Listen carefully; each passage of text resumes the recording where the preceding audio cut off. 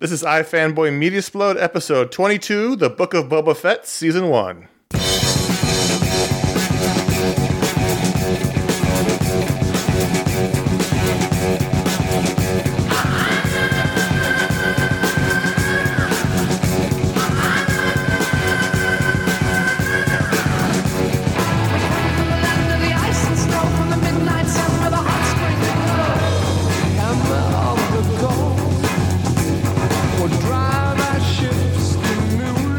Welcome to iFanboy Mediasplode, episode 22. My name is Connor Kilpatrick, and I'm here with Josh Flanagan. Hello. And Ron Richards. Hey, my good friends. How are you? This is the monthly media show unlocked by the patrons at patreon.com/iFanboy, where we talk about non-comic book media and stuff we've been enjoying. Normally we talk about comic books. This is our media show, and there'll be spoilers as we talk about things we've been watching and the Book of Boba Fett and all kinds of stuff. So if you haven't watched the things we're talking about, use the show notes and exercise some caution.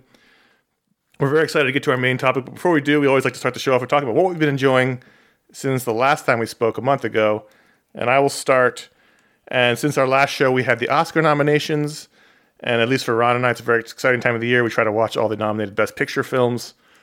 And so, as of this recording time, of the 10 nominees, I've watched 7. Wow, you caught up or too. Or 6, maybe.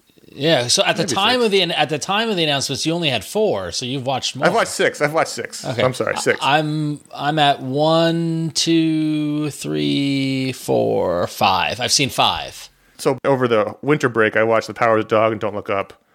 But in the last month, I've watched Belfast, Coda, Dune, and Nightmare Alley. So I'm getting there. I saw Don't Look Up over the holidays. I saw Dune in the theater. I saw Licorice Pizza in the theater. I just watched Nightmare Alley like 2 nights ago, or 3 nights ago, and I saw West Side Story in the theater. I don't think, Connor, I will make it to all 10. I think that, I'm definitely going to watch Belfast. I might watch Coda. Coda's on Apple TV. It's free. And free or not is no right, but like some things, like I think Drive My Car is only in theaters. So there's no, it's coming to HBO Max. They said. Okay. Yeah, so it's coming to HBO Max. So I might watch Drive My Car. No desire to watch King Richard. None. Well, just none. No, Lindsay watched it. She said nothing that would make me say you made the wrong call. Really? Every time Will Smith shows up in a movie for me now, I'm like, he's still trying for his Oscar, and it's going to be bland, just like all the other movies where he tried for his Oscar. Actually, I'll give credit to my wife. My wife is like, she's like, I kind of don't like the fact that these 2 immensely successful women in their field, and they all owe it to their father. Like, it's another back padding, like. If this movie was about Serena and Venus Williams and not about Will Smith, I would be more interested in it.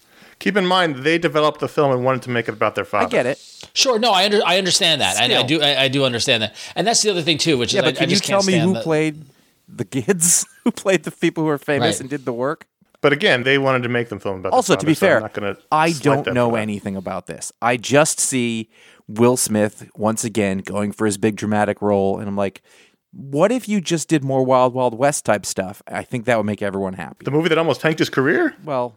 Or stop playing real people and do like a compelling, good story. You know what I mean? That's not about something. You know what I mean? I don't know. I don't know. The thing about him that was always charming was when he did his thing, and I just haven't found anything to be compelling. I remember, like, it started off earlier. I was like really into the idea of Ali. And I was like, oh, this is going to be great. And I was like, that wasn't very good. And he's never gotten me past. I can't think of a Will Smith movie I've enjoyed in a very long time. I'm looking at his IMDb list, right? And it's just all like B's and C's. All of them. Right, yeah. And so when he shows up in the thing that's supposed to be his great new tour de force, it's like, you've said that to me so many times.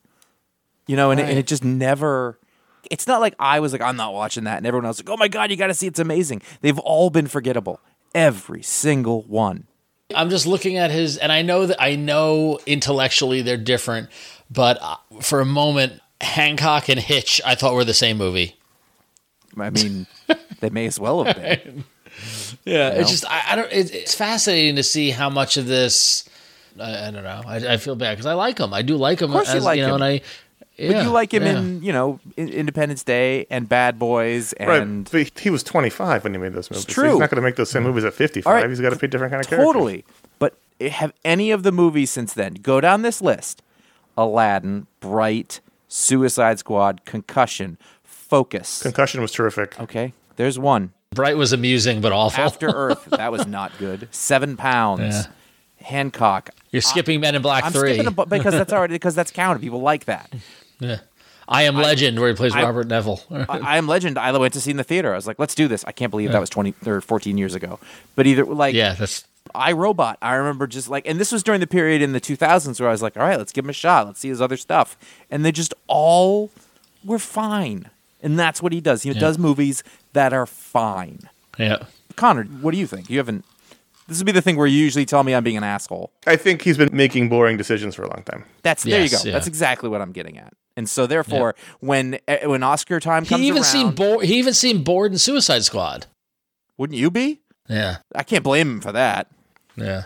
So anyway, the point of this is that next month we're going to do a whole Oscars show. Do you want to sub somebody in for me? You did it last year, you're fine, but we can if you want. So we'll do a whole Oscar show. We'll go down the movies we watched, what we thought of them. I've seen 5, by the way, in case anybody was curious. Not bad. Not bad. Yeah. Which ones have you seen? Pull up the list so I wouldn't forget. I seen Nightmare Alley, Don't Look Up, Dune, and Power of the Dog. I guess I saw 4. Really? I thought that I watched Nightmare Alley since then. I'm going to watch Belfast very soon. I just haven't had a chance to lately. Yeah, I think Belfast I'm definitely going to watch. And I'll give you my capsule. Power of the Dog was terrible. Well, no, save it. No, we're doing this. We just literally just said we're doing this next. Yeah, no, next I get it, but I'm just it. telling you. I'm just going to say ahead. We don't. It's terrible. No, stop. Everyone needs to know. Stop. It's terrible. Stop. Power of the Dog was terrible. People need to know. Don't waste your time. What is that from? What is that from? People need to know. The people need to know. I'm so angry at that movie. Like, I was just like, I can't believe I sat through that. Oh, JFK. That's what it is. Kevin Bacon. People got to know. Yeah, people got to know. No, I will watch Belfast. I might watch Coda. I might watch Drive My Car, and I will watch Power of the Dog. So I'll definitely get to 8 or 9 I'm by the not time going we to see record. West Side Story. I've never heard of Coda or Drive My Car until this exact. It's going to be on Disney Plus in March. It's going to be on Disney Plus in March. Yeah, watch it. No, honestly, watch it. I would love to. I'm not arguing. I just said I didn't. I've never heard of it. That's all I said. You've never heard of West Side Story? Oh, West Side Story? No, I don't want to watch that. I don't give a shit about that. Why would I want to watch that? Watch it. Do you know me? Do you know the kinds of things I like? Is there any part of you that thinks that I would like that? Do you like the original? I've never seen the original. Cue the outrage. You've never seen the original? No, I'm not being outraged. It's like, oh man. I grew up in a different place than you did, and those were parts. Hold on, you didn't take music and media class? It was the music and the media with what was his name, Connor? I don't know. Rothbard. We I never watched took that class. West Side Story in that movie. Never took that class. Oh man, music and the media was an awesome class that both Connor and I took in college. That was like it was one of those like from 7 to 9. Yeah, it was once a week, like in the evening. And we spent 3 weeks on West Side Story. Yeah. It was great. Josh, that's the class that I wrote the paper on leitmotifs in film and wrote it on Star Wars. And the night before the paper was due, I was like, well, let me put Star Wars in because I got to watch it so I can analyze the music. And then this is freshman year, by the way. And then I got to the end of Star Wars. I'm like, well, now I got to watch Empire. So then we watched Empire. And I'm like, well, now I got to watch Jedi. And so now it's like, can you imagine having 2 in the morning? And I've got to write the paper, and I'm like, well, I don't remember anything from Star Wars. So let me put Star Wars back in, and now it's like 5 a.m. and I'm writing the paper the day it's due.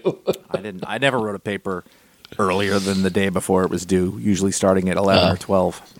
Here's my trick, and anybody listening who's in college, I'll share this trick with you. It was the best trick I had in college. In college now at all, anyway.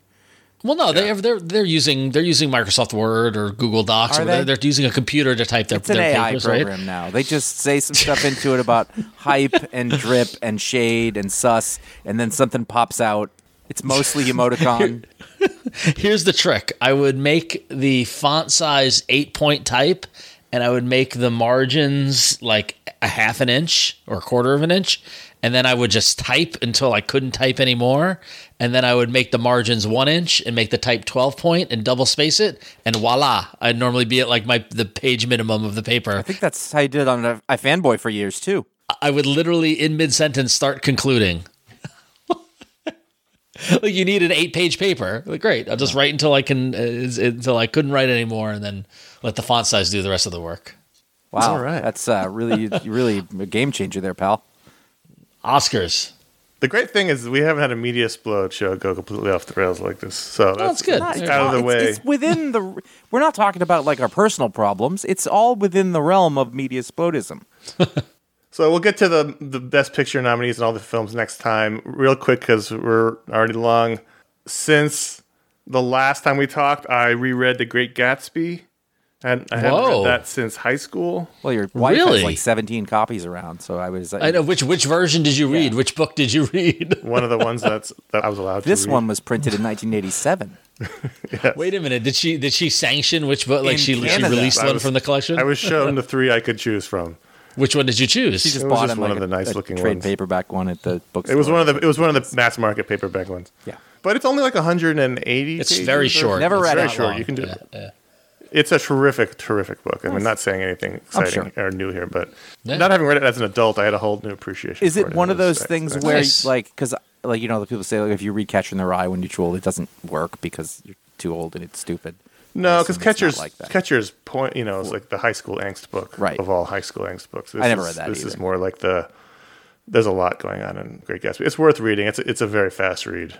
And I'm excited now. Actually, we own both of the films, and I might want to watch them both to sort of compare and contrast them. Wait, are we doing the show now? This is Connor's segment. Yes. I just occurred to me. I thought we were just chatting for a bit.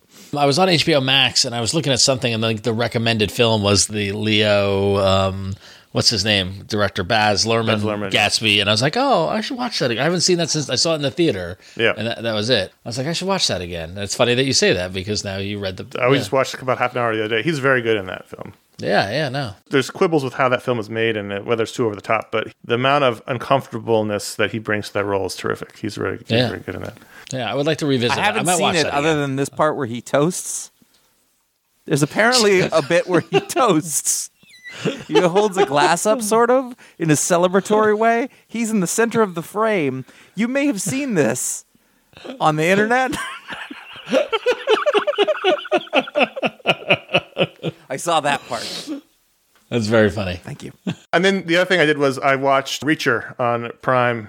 Oh, how was that? I really liked it. I like those kind of stories where, one man comes into town and stops crime with his giant hands and brain. It's not. For some reason, I thought that was related to the Jack Reacher stuff. Yes, it's Jack Reacher. Reacher. It is. Okay. That movie, the Tom Cruise movie, that was a great movie. I was shocked by how good that was. It's based on a successful string of beach reads or airport read novels, action novels. And no one liked the casting of Tom Cruise because Jack Reacher's character is 6'3", 250 pounds. He's a monster. That's the whole point. Like, his character's all built around And Tom Cruise is not. Did they forget? Yeah, but Werner Herzog was in it, so who gives a shit? So they cast the giant Alan Ritchson, who is very funny and very good in the role. And 8-episode crime in a small southern town, and he gets caught up in it, and I loved it. So if you like that kind of thing, it was terrific. Werner Herzog was the villain. How do you not love that? Josh, you go next. For some reason, I listened to the only episode of WTF I've listened to forever, and I saw the name Bob Spitz. And I read a gigantic book on the Beatles by Bob Spitz forever ago, and I thought, this might be interesting to listen to, and it was. But he talked about the fact that he had just released a book, Led Zeppelin. I think it's just Led Zeppelin, the biography. Yes, it's Led Zeppelin, the biography. It just came out. I think his Beatles book was one of the first, rock books that I ever read that was just so detailed and so, I mean, I don't even remember tons of it other than just, I really thought, I was like, oh, I understand these people afterwards. And even he was very, listen, I know what Led Zeppelin is to a lot of people, and it's the dumb rock or it's whatever, and I thought the same thing too, but I thought it was kind of interesting. And he said something along the lines of, he has a couple of criteria, and one is did it change the culture? Yes. Do people still talk about it? Yes. You know, and based on that, he was willing to do it. And he's done books on the Beatles, and he did Dylan, and he did Reagan at one point.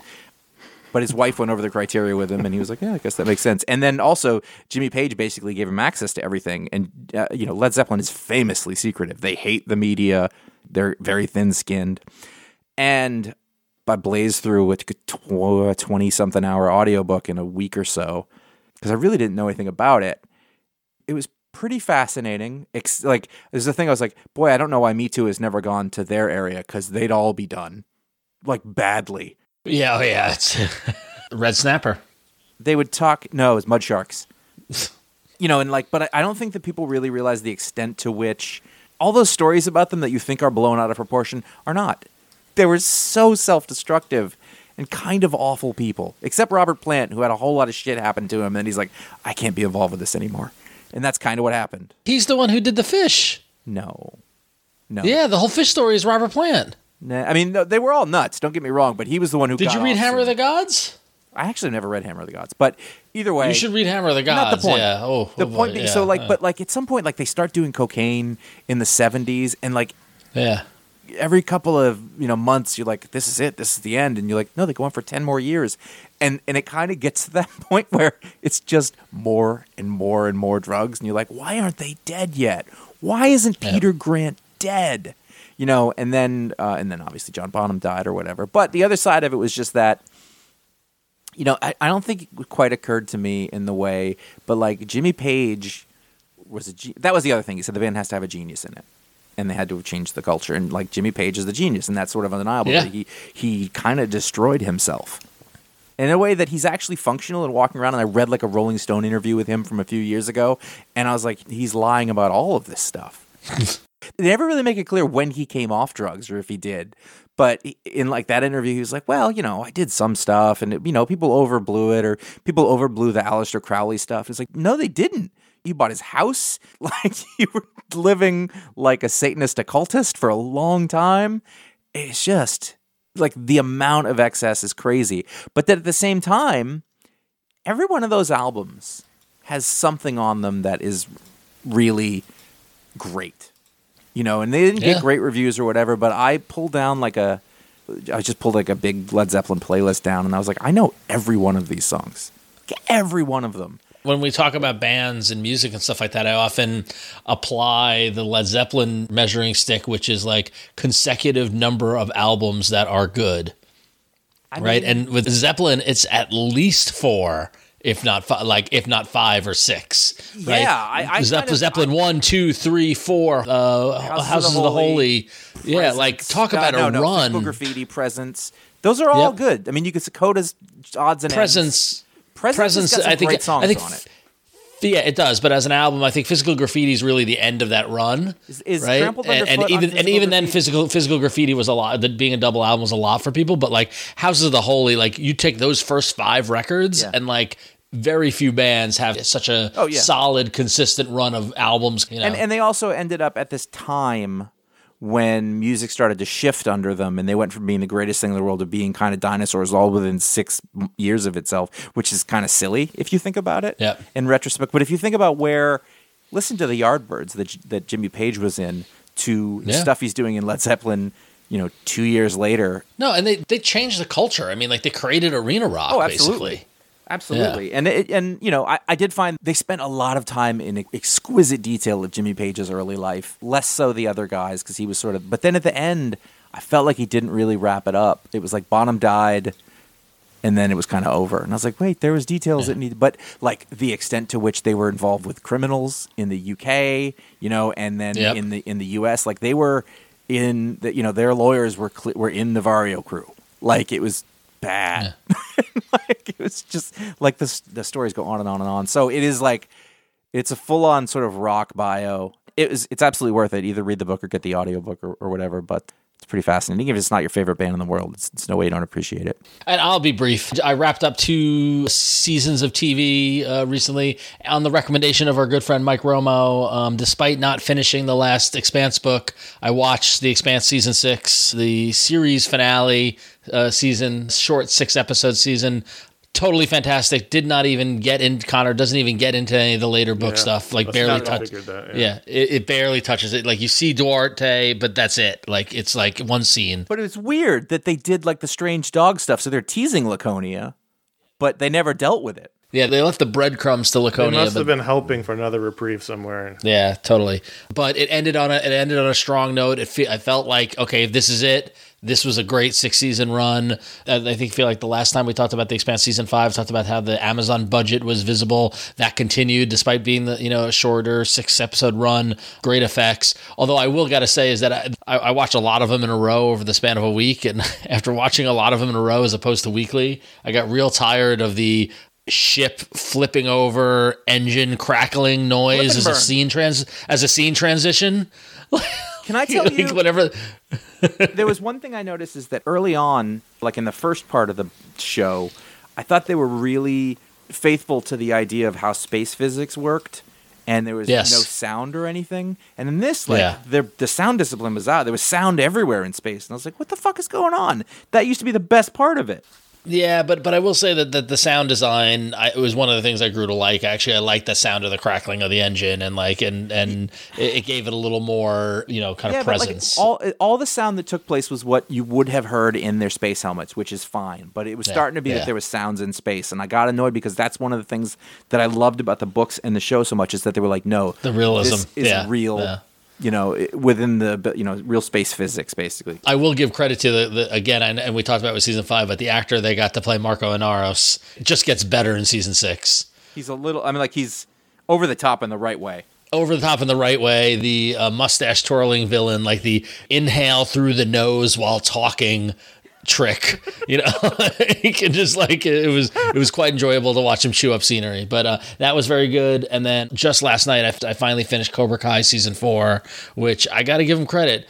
Just when you think the show can't have more of a future, those last 10 minutes of the last episode is like, what oh my god, I can't wait till the next season. Was it good before that, or was it just at the end? Because I gotta say I wasn't super excited. It got a little long in the tooth at some points with the season. Some stuff I didn't love, like they introduced a new younger kid, and it was kind of slightly annoying. And I feel like some of the conflicts are getting a little tired. I will say the addition of the villain from Karate Kid Part 3, the ponytail guy, Terry Silver, was welcome. I appear to be enjoying the villains in the shows. I don't know that I remember that movie at all. I never saw that one. When you see this and you see the flashbacks, you will recognize him just from vaguely being aware the movie existed. Sure. I know what he looks like. I just don't know this story. I never watched past the second movie. You don't need to watch the third movie to get a sense of it. They do just enough with the flashbacks to get it. It was good. It was fun. I mean, it was definitely worth watching, for sure. Does it move forward at all? Yes. Like with the stuff that's there. Like we're not just treading the same ground. It took a while. It did tread some water through the season, but by the last episode, let's say this, we started watching the second to last episode, and that finished, and my wife was like, "Let's keep going. We got to finish." The last 2 episodes are strong, and there's momentum, and there's actually how many are there? How many episodes? I think it was 10 episodes. You require a lot of investment. They're pretty short. Yeah, they're short. They're half hour. Miyagi? Does he come back? Yes, he does. He's a zombie. If you can bring back Luke Skywalker, you can bring back Pat Morita. Pat Morita. Yeah. Cool. All right, so that's my stuff. All right, so that's what we've been enjoying since the last, I don't even know what the fuck we talked about the last 20-something minutes. Let's move on to our main point of topic, which is the Book of Boba Fett Season 1.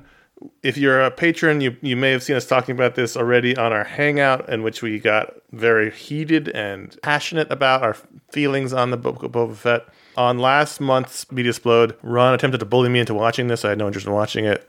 Successfully, I might add. Well, yes and no. I watched only the last 3 episodes. I didn't watch the first part. Oh, you which watched is fine. one too many.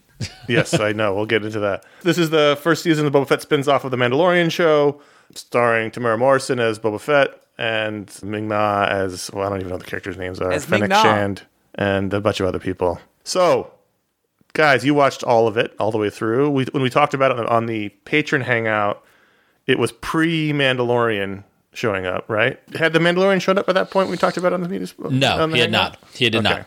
Yeah. So, you guys not big fans of the first half of the season? How did you feel second half, 5, 6, 7? Real briefly, just this, my standard disclaimer is that I am employed by the greater Walt Disney Companies, which is also releases the Book of Boba Fett and the Mandalorian. So all opinions are my own. They do not reflect my job or anything like that. So I just want to be clear on that.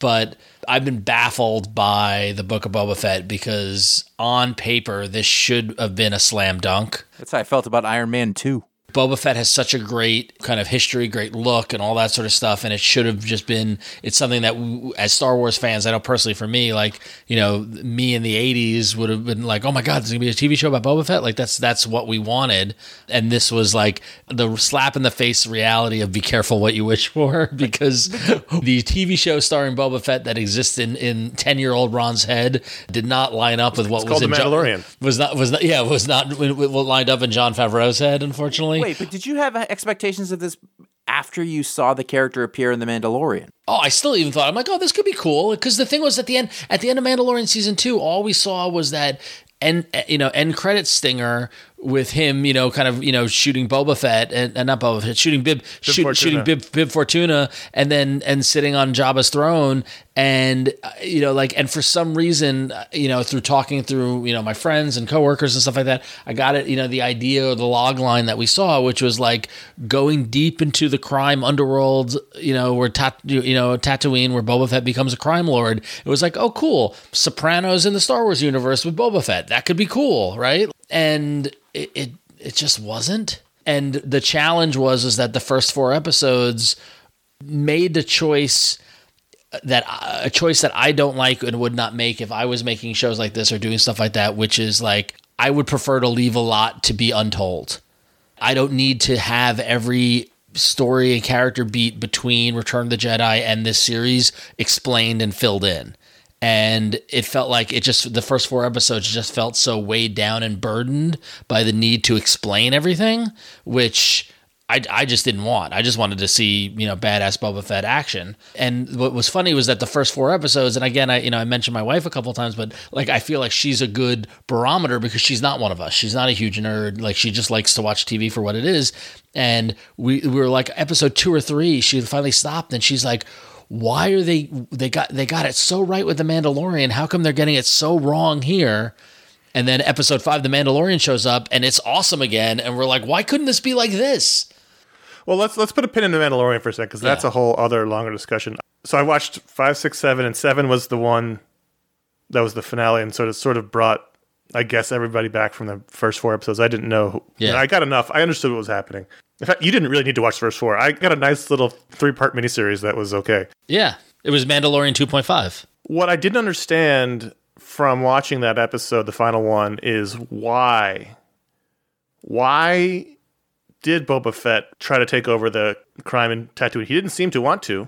Yeah. In fact, the very last scene is like, it seems to be the crime lord doesn't want to commit any crime. Like, he didn't want, no spice trading, no nothing. He was just sort of walking around going, do I want this? And it's like, well, then why are we doing it here? Why did you go through all this if you didn't want this? That is the main question of the whole thing. Why is any of this happening? What is anybody's motivation? And there is no answer to that, as far as I could tell.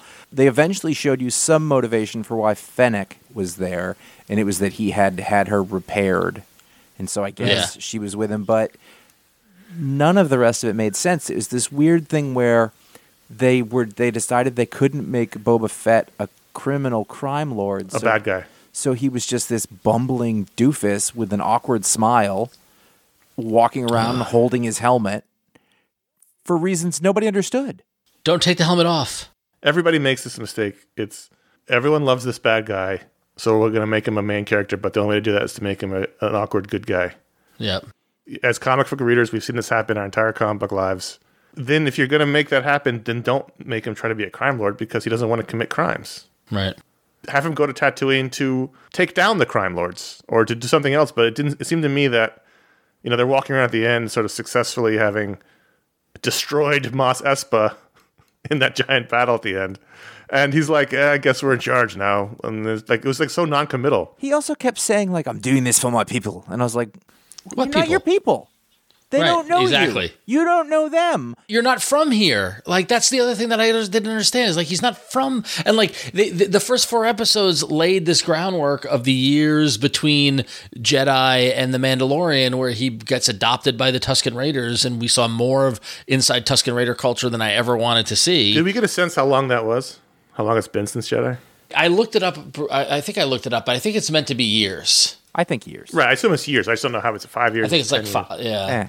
I mean, if he's living on Tatooine for 5 or 6 years, then maybe he considers them his people at that point. I just looked it up. According to the internet, it tells me it's 5 years. So it would have made more sense, though, if based on that, then the Tuskens get slaughtered, and then he goes on a mission of revenge to avenge them. Okay, that I understand. That would totally make sense.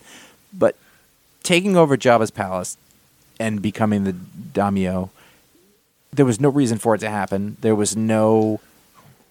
mean, end of the day, if Tamara Morrison had any ability to carry a show or any charisma to be able to do it, then none of that would have mattered nearly as much, but he didn't. And so you're like, why am I watching this person who is wearing the costume of a toy that I really liked when I was a kid, but otherwise have no connection to? why am I doing this? And I was talking to a friend of mine, and I said, I think the key to these Star Wars things is that, for the most part, anytime they try to explain what happened with characters who we already know, it fails. But when you go off and you do something that's sort of different, The Mandalorian worked because there were no strings attached. It was familiar. Right. And also, I mean, you can put 5 seconds of Pedro Pascal's voice doing something, and it has more charisma than any single scene that Tamara Morrison was in. Yeah. And that's without showing his face. In my brain, that's Boba Fett. It was, That's the show we wanted as kids, was The Mandalorian. Just change the name to Boba Fett. That's the show we wanted. Yeah. He's wearing the costume, basically. Like, that is Boba Fett. That's the Boba Fett character. He's mysterious. He's driven. And he starts off as a bounty hunter, and that's how you sort of slowly change him into being someone who's more heroic, is through meeting this kid, and you see him change. Again, I didn't watch first 4, but the last episode, just none of it, he did seem to make sense. Who's this Boba Fett character supposed to be? Boba Fett wasn't any good at anything either. Yeah. I mean, he kept getting his ass kicked. He kept showing up in places with no helmet and getting his ass kicked, and I was like, was that the thing? Were we supposed to see him get good at stuff? And the first scene in The Mandalorian is he shows up, he's like, "You're coming with me." He kicks everybody's ass and he takes the guy away, and he doesn't say a fucking word. Right. Well, that said, but there was an arc in the first season of Mandalorian where he kept on getting his ass kicked too. But that's getting your ass kicked in Star Wars Han Solo way. Right, yeah. He's a badass, and then he got in over his head, and he had to learn, and he came out around. But Boba Fett didn't do right. He didn't do anything cool. Yeah. I tell you what, I didn't see the episodes, but I understood that. You saw the last episode. It was like that.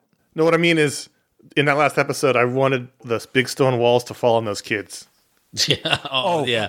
I didn't spend very much time with them, but I was like, oh, God, yeah. Yeah, that was... something heavy fall on these kids. The mods? Yeah, the mods. Just saying it. Every time they showed up, nothing has ever stuck out in something so bad as not. They were from a different movie. They were from a different world.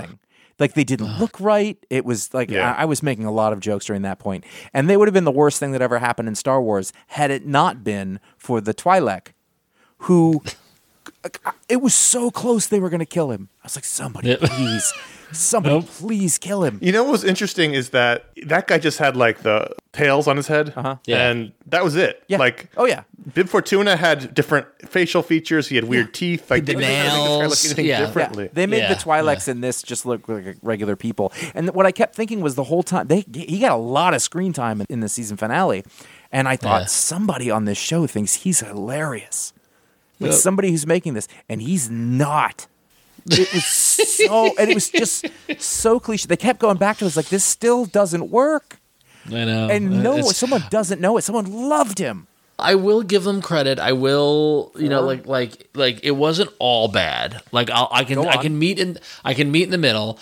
I mean, obviously, the Mandalorian episode 5 was like a breath of fresh air, and it felt like the Mandalorian. It moved the Mandalorian story forward. Admittedly, I'm biased because comics and all this sort of stuff. But seeing Black Cranston or whatever he's called, however you pronounce his name, but the bounty hunter Wookiee. Chris Stanton was, they called him Santo, which I liked. I was I thought he was great. Agree. How did he survive that end where they all jumped on him and were beating on him? And then, that's fine. The horrible Trandoshans that don't look at all ferocious like Bosk did, you mean? It just seemed like he was going to die, and then he shows up and he's totally fine. Then he gets shot 15 times in the back and he's fine. I'm fine with that, though. That's Star Wars. I'm fine with it. I was also freaked out by the Gamorrean guards, which again was a dude in a pig suit before. Now it's just a guy with a pig head, and I was like, why is the body normal? Exactly. Yep. It was so weird, But I thought Chris Stanton was a nice addition. I'm still conflicted over episode 6 and okay, we're gonna talk. Let's talk about that right now. So I have a note about that. Yeah. We were prescient in the hangout, by the way. Yeah. So the content aside for one moment, I was really upset is probably too strong of a word about the choice to make so many important things that happen to the Mandalorian and to Grogu happen in this show. Yeah. Because I know lots of people who love the Mandalorian who did not watch the show, and they're going to be really confused when season 3 starts and they're back together on a ship. I just saw the viewership data today, posted in the press, not privilege or anything like that, but said that the last episode of Boba Fett had a 30% increase over the last episode of The Mandalorian season 2. Right, so that doesn't affect the people I know who haven't watched the show. No, but I'm saying there's a lot of people who tuned in when they heard what was going on. That's the point. It's not hard. It's not hard to get that information. Like if you love The Mandalorian, you'll figure it out.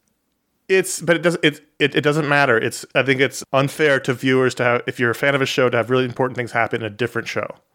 It's not like they showed up and did something. It was they reunited back together again. That was a really important plot point to happen in a show not called The Mandalorian. I think is wrong. I think it's unfair to consumers. I'm not disagreeing with you. I'll play devil's advocate. Is that at the end of The Mandalorian, they showed the preview for the Book of Boba Fett, so it's safe to assume that that's not the same. No, but it established a relationship. I'm just saying I could see why the people doing it did that, because they think that this is a greater Mandalorian armor-esque thing, and I do agree with you that it is confusing, and it is I think it's unfair. I think it's like having something really important to the characters and Friends happen on Seinfeld. Yeah. Like Chandler and Monica get together on Seinfeld. Like that would be... No. I think a better example would be that if something happened in Friends that happened on ER because George Clooney and Noah Wiley were on an episode of Friends once, right? Yeah, like that because they established a loose connection. You know, I was shocked that the first episode, fine, whatever. It's Mandalorian showing up and gets his ship. That's still kind of a big deal, but whatever. I was shocked by having Grogu return to him happening on a totally different show. Yeah. And I think that's bullshit. I think it's bullshit, but for a different reason. Is that you've got this show, 7 episodes. It's moving along. I mean, like technically, it's garbage. I'm not even being flippant. Like, I really think it was like utterly terrible, like everything. And then all of a sudden in the middle, you have 2 episodes of a show that is a different show. And I just thought, why is this here? Unless they recognize that it's a failure. The production's way too far out for that. No. But even in the development stage, though, they're breaking the episodes. They're saying, okay, this is when they're like, we should put this story in the middle of this, because at some point they recognized they needed to fill it in with something. Like if they had 6 or 7 episodes of story for Boba Fett, they would have done it that way. But even so, it wasn't like they cut to it. It wasn't like they came together in the same place like they did in the 7th episode. Those were just 2 episodes of The Mandalorian. And to me, it was bizarre. They don't count as episodes of Boba Fett as far as I'm concerned. They had nothing to do with it. It's very confusing. I've never seen anything like that. If you wanted to do a show where they're all connected, make it the show called Star Wars and just feature all the characters. But if you call a show The Mandalorian, you call a show Boba Fett, you shouldn't have something really important to one character happen in another show. I think that's unfair. So, like, if you're watching Mythic Quest, we're just going to go to the first season. They did it, where you have all of a sudden there's a dramatic episode about the 2 people who started the game company, and you're like, what the fuck is this? What does this have to do with anything? And at the end, boom, you're back in it. You see why, and it works. And this is not that. This was just putting. It was weird. It was like putting. Let's see, what was a show that was on around Friends that didn't last long? Oh God, there were so many. Whatever, just let's. The Brooke Shields one. Okay, so Suddenly Susan, right? Suddenly Susan. Wow, you pulled that one. Suddenly Susan has 26 episodes, right? And episodes 18 through 21 are just Seinfeld. That's what it was. That's what I mean. That's why I think it's unfair to the viewer to expect Seinfeld fans to know they have to watch Suddenly Susan. Yeah, no, I agree. No, this is a lower, like people know it's it's all in the same place, whatever. I don't think a lot of people are going to be crying because they missed it. They'll figure it out. But it's odd, and it didn't make me think, oh, now Boba Fett's good. It made me go, no, they're just doing Mandalorian episodes. Like, oh, this album is terrible. Wait, there's 3 songs from Superchunk on here. It's great. Nope, the rest of it's bad. Like, it's so weird. I've never seen anything like it. Yeah. It doesn't make sense. It's perplexing. I'm left with it being perplexing. It's not that. I think it wasted my time. It's like, I don't know. There's something about it that sits wrong with me. It's like they're saying that this is a shared universe. It's like they're not, though, because I don't care about this story, and I don't care about this. There's no way anybody making this doesn't know. Right. I didn't have a problem with it being shared. I don't have a problem with the Mandalorian showing up. I don't have a problem with him, trying to recruit Raylan Givens to help fight the battle. I don't have a problem with him being in the final episode. Like, that all made sense to me. It was just solely the Grogu stuff even showing him with Luke, I thought was a mistake. But in terms of having it happen on this show, but having such a major thing happen, like them reuniting, was the real problem. But I like them together at the end. I like Boba and Mandalorian, back to back against all odds. That was probably the highlight of the final episode. Can I ask you this question? Making the last stand. Yeah. As we're looking at the whole series, what percentage is too much Amy Sedaris?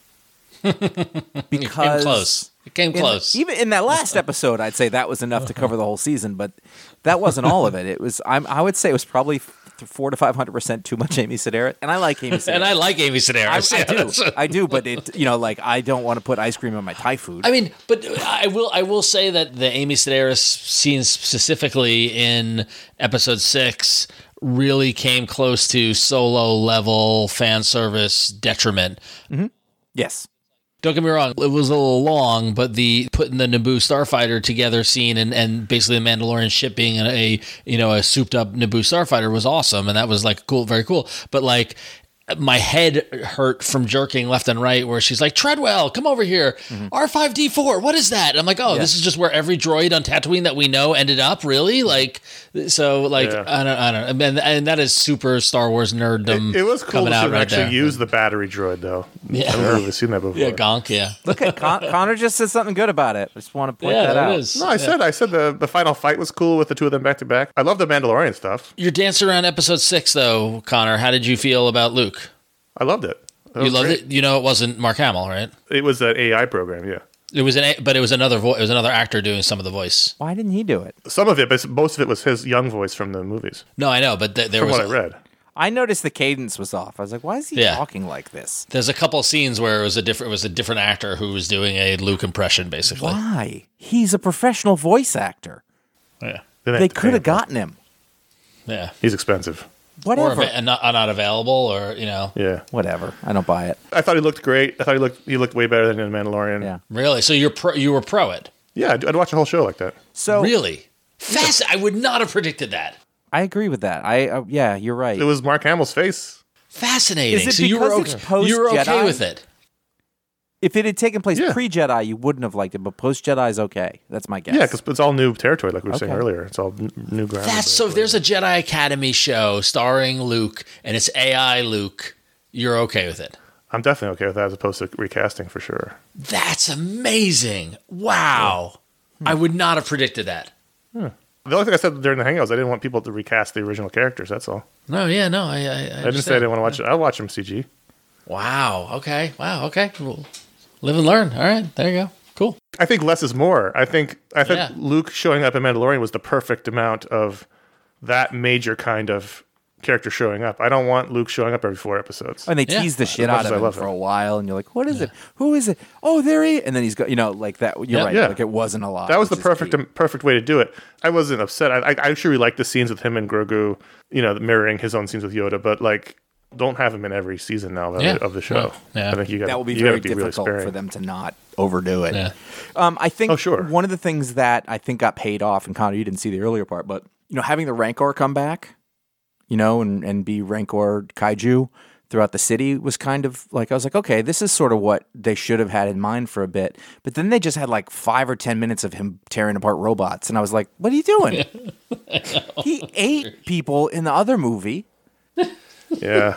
Have him kill some aliens. Why? He ate it. He did eat that guy. He ate that guy. Yeah, he did. There was right, eating. But it was a lot of fighting robots.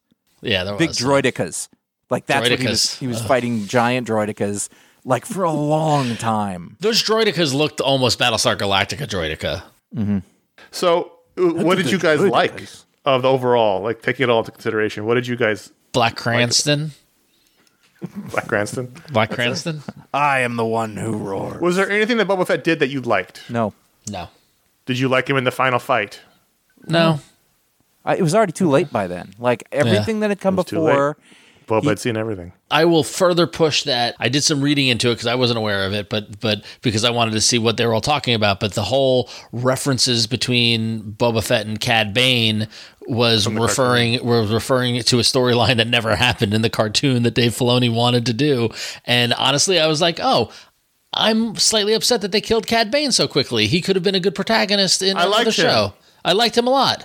I didn't know that Space Saint of Killers was an existing character.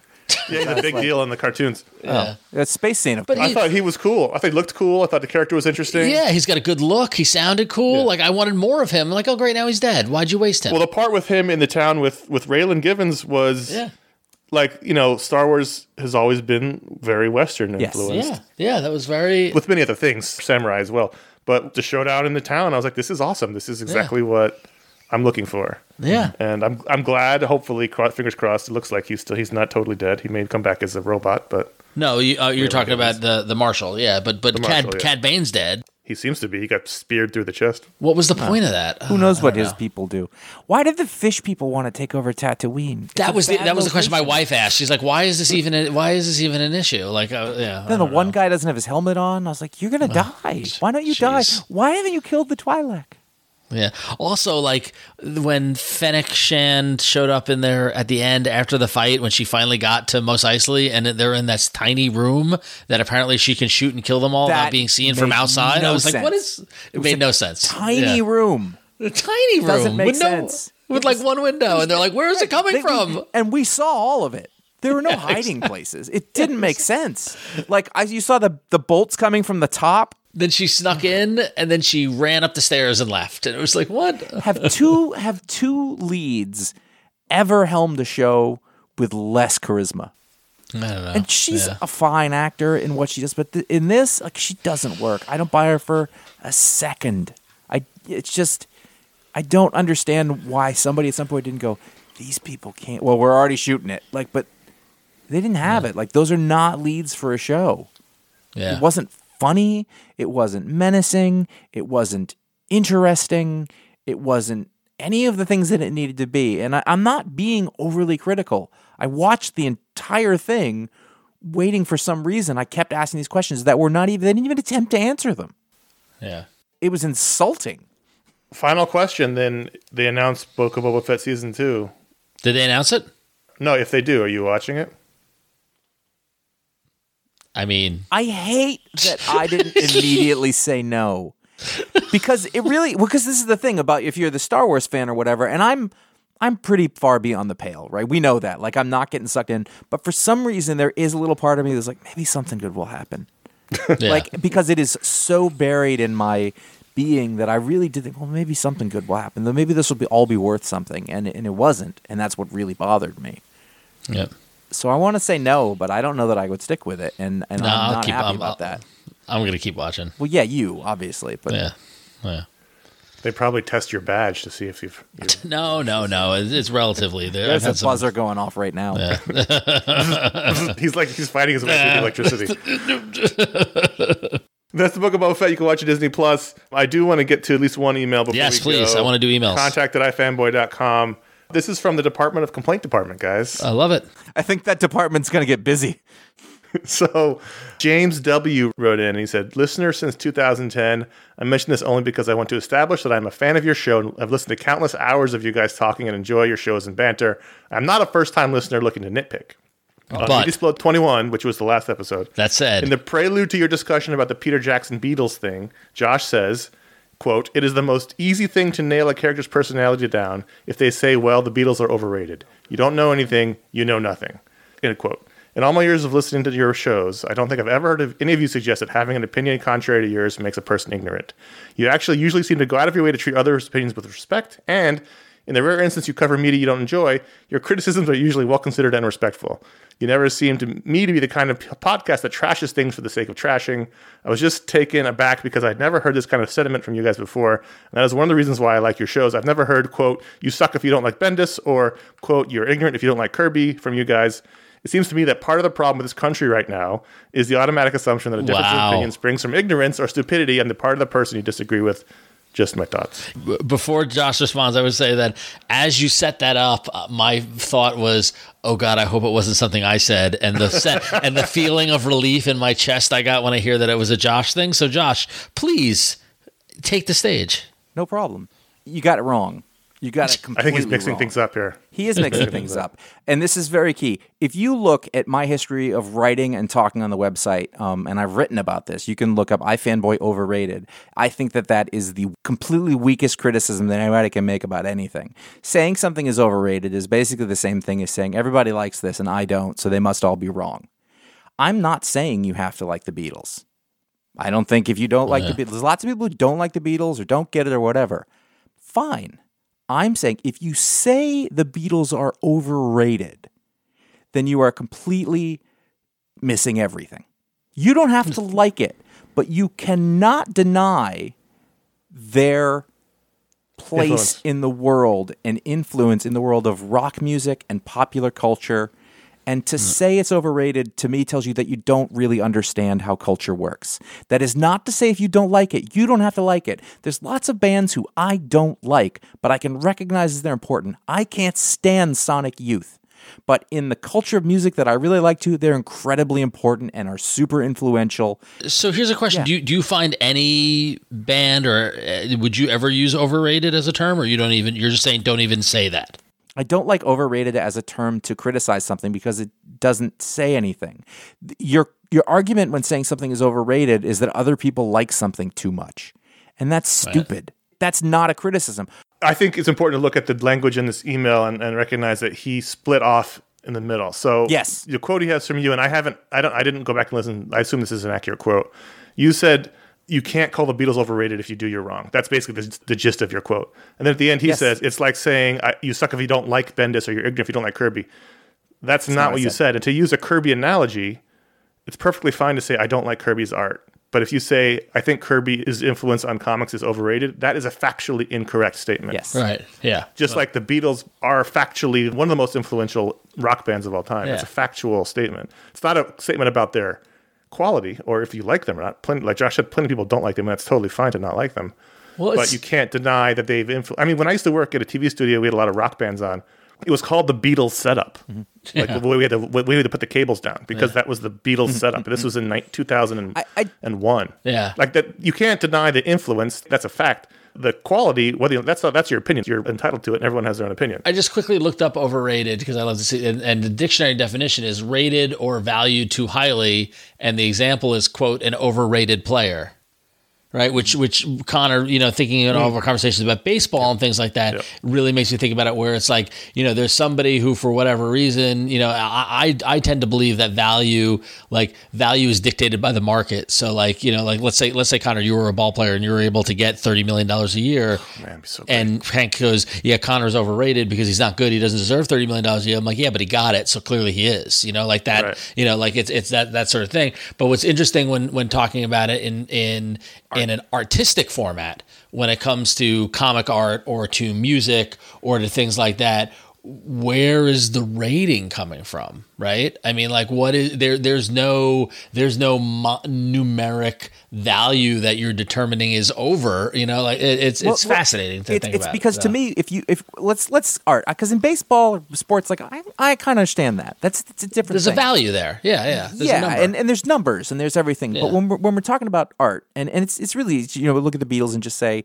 all right, I've read a lot of books about musicians and bands. I've listened to a lot of interviews, and musicians of a certain era. If you listen to the interviews one after another, it's when did you decide you want to do this? Well, I turned on Ed Sullivan, and it changed my life. I can't tell you how many people have said that. And that's everyone from the 70s. I mean, I'm thinking, specifically, I know Bruce Springsteen said that. I know that, a lot of Americans. Elvis Costello. Right. So it happens over and over again. And, well, he didn't watch it on Ed Sullivan, but still, it's the Beatles, and then later it's Black Sabbath, and then Kiss, and the Ramones, and that's just sort of where that goes in sort of the music I listen to. But that influence, overrated when we're talking about art means everybody else likes something, and I don't think they should. What's so fascinating is that I just Googled, what are the most overrated bands, and of course I got someone asking that on Quora, and it is fucking hysterical to see some, everyone's like, listen, being overrated doesn't mean it's bad. It means they get more praise than they deserve. It's subjective. This is my personal opinion. And then there's a litany of people who are explaining why they think Nirvana is overrated, why Bob Dylan is overrated, why AC/DC is overrated. Those are people who changed history. We're off the track, though. Yeah. You're not talking about whether you like them or not. Yeah. You were talking about the Beatles' influence on the musical culture, and that is different than whether or not you like their music. Well, and that's what Josh was saying. If you think that the Beatles weren't one of the most influential bands of all time, then you don't understand the history of music. Just the way we're saying, if you think Jack Kirby's overrated the influence of comics, you don't understand the history of comics, not whether or not you like their style. That's a personal choice, and that's a personal preference. will take it a step further, though, is that I don't think that you can say it's not good. Yeah. Well, I think you can. You can say that you don't like it, which is not the same thing as saying it's not good. That gets to a murky area. I think that's. I know, think but even that thing that Ron just read out, it was like, it's not saying that they're not good. It's just saying that everybody thinks they're too good. Well, that means they're not good. Like that's not that. That is again, that's your opinion.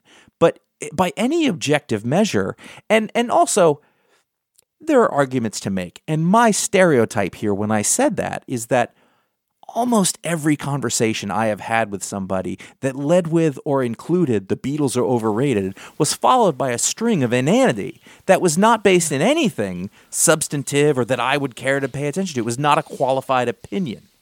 Yeah. Now, there might be a qualified opinion about this somewhere, but I've never had experience with it. So I am stereotyping in that way, because if somebody starts with the Beatles are overrated, I don't care what they have to say, because it's not an interesting point of view. It's always somebody trying to be like edgy. I know that there are people listening to me go, Josh, have you heard yourself? But, like the Beatles, come on. That's right. But I think the point is gets down to, you weren't saying you can't like them. No. You can totally not like them. I totally understand how you could not like them. Somebody in this thread said, hands down, Joy Division. Joy Division profited from the Messiah effect after Ian Curtis's suicide. Rock critics hated disco and worship post-punk, so he was declared the new Jesus Christ. Didn't matter that he couldn't sing. And that's always okay. Right there, there's your thing. So that criticism, I don't want to read the comments of morons anonymously on the internet, but the criticism is always from people who are looking at minor things and extrapolating it. Like when you listen to guitar players, I'm a guitar player, so I've read a lot of dumb guitar player shit, and you'll hear them say things like, "Cobain couldn't even solo." It's like you're missing the point. With 3 chords, he made the world feel a thing, which changed how everybody did it. Yeah. The Beatles, same deal. Like if you understood it, if you said, well, Jesus, did anybody before this write and perform their own songs? No. Well, right there, that changed everything. Right. Did any British bands make a huge impact in the United States and change what rock music sounded like? Nope. You can't say, I don't really like Elvis Presley all that much. He's sure as fuck not overrated. His influence on the world, he didn't write a single song, ever. But, he changed everything. Bring it back around. If someone wrote into us and said Jack Kirby is overrated, we would say the same thing. Yeah, 100%. 100%. We would say the same thing. You cannot like it, but the impact is there, and that's undeniable. Let's go out on a quick one. All right. Kevin M. Both Josh and Connor have mentioned one Neil Stephenson book that stands above the rest. Which one was that? I have an Amazon gift card burning a hole in my life, and I need a 700-page book to get lost in. So, guys, what is the one Neil Stephenson book that Kevin M. should use his Amazon gift card on?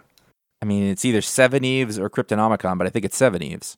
Seven Eves. Yeah. I mean, Cryptonomicon for years I said was my favorite book, but I think Seven Eves is tied with it. I went back and read it again. So he must be talking about Cryptonomicon. So I'm going to say it very slowly for Kevin. Cryptonomicon is the book that for years Josh and I said was our favorite Neil Stephenson book. I think we both have changed that since, although I would love to go back and reread it. I've tried to a couple times and I didn't make it. I mean, here's the thing, though. I always fall back Snow Crash as being the one that started it all for me and super important. And I haven't read it since college, so I don't know if it holds up or not. Maybe I need to revisit it. It's also very short. Yeah, it's true. It's very short. I did enjoy Reamdy in terms of being like a slice from the world, at least the 2010, kind of, that world that was in and capturing it very well. But Seven Eves felt the most accessible from all his books in like a singular kind of like, here's a high concept, but done in a way that I can understand and I can relate. And I'm not getting too lost in the same way that you get lost in Cryptonomicon. I think Seven Eves is the one that brought all of his things together in one. Yeah. It's a big science thing, but the first part is pretty personal. You're spending time with real people. And the book makes a drastic jump. And in all but the most capable hands, it would have fallen apart, which it did in Fall, by the way. I mean, it's the same sort of, he tried to do it again and it didn't work. But in that book, there's almost 2 separate books. 3. There's three phases in that book, and every one of them is once you get your sea legs and adjust to it, you can't get enough of that one. Yeah. Seven Eves is terrific. It's much more sci-fi. My favorite, I still think, is Reem D. It's much more techno thriller than sci-fi. He plays in various genres, and so if you're looking for something more sci-fi oriented, then Seven Eves, we'd all recommend it. If you're looking for something perhaps more action adventure-y, techno drama thriller, Reem D is probably my favorite of his books. But you can't go wrong though with Cryptonomicon. You can't go wrong with. I did the Diamond Age. Diamond Age is great, and going way back to Cobweb. Cobweb's great. I love Dodo. I will say that everyone who listens to us for as long as we've been doing this know that the fact that all three of us universally love Seven Eves at the same time, says a lot for that book.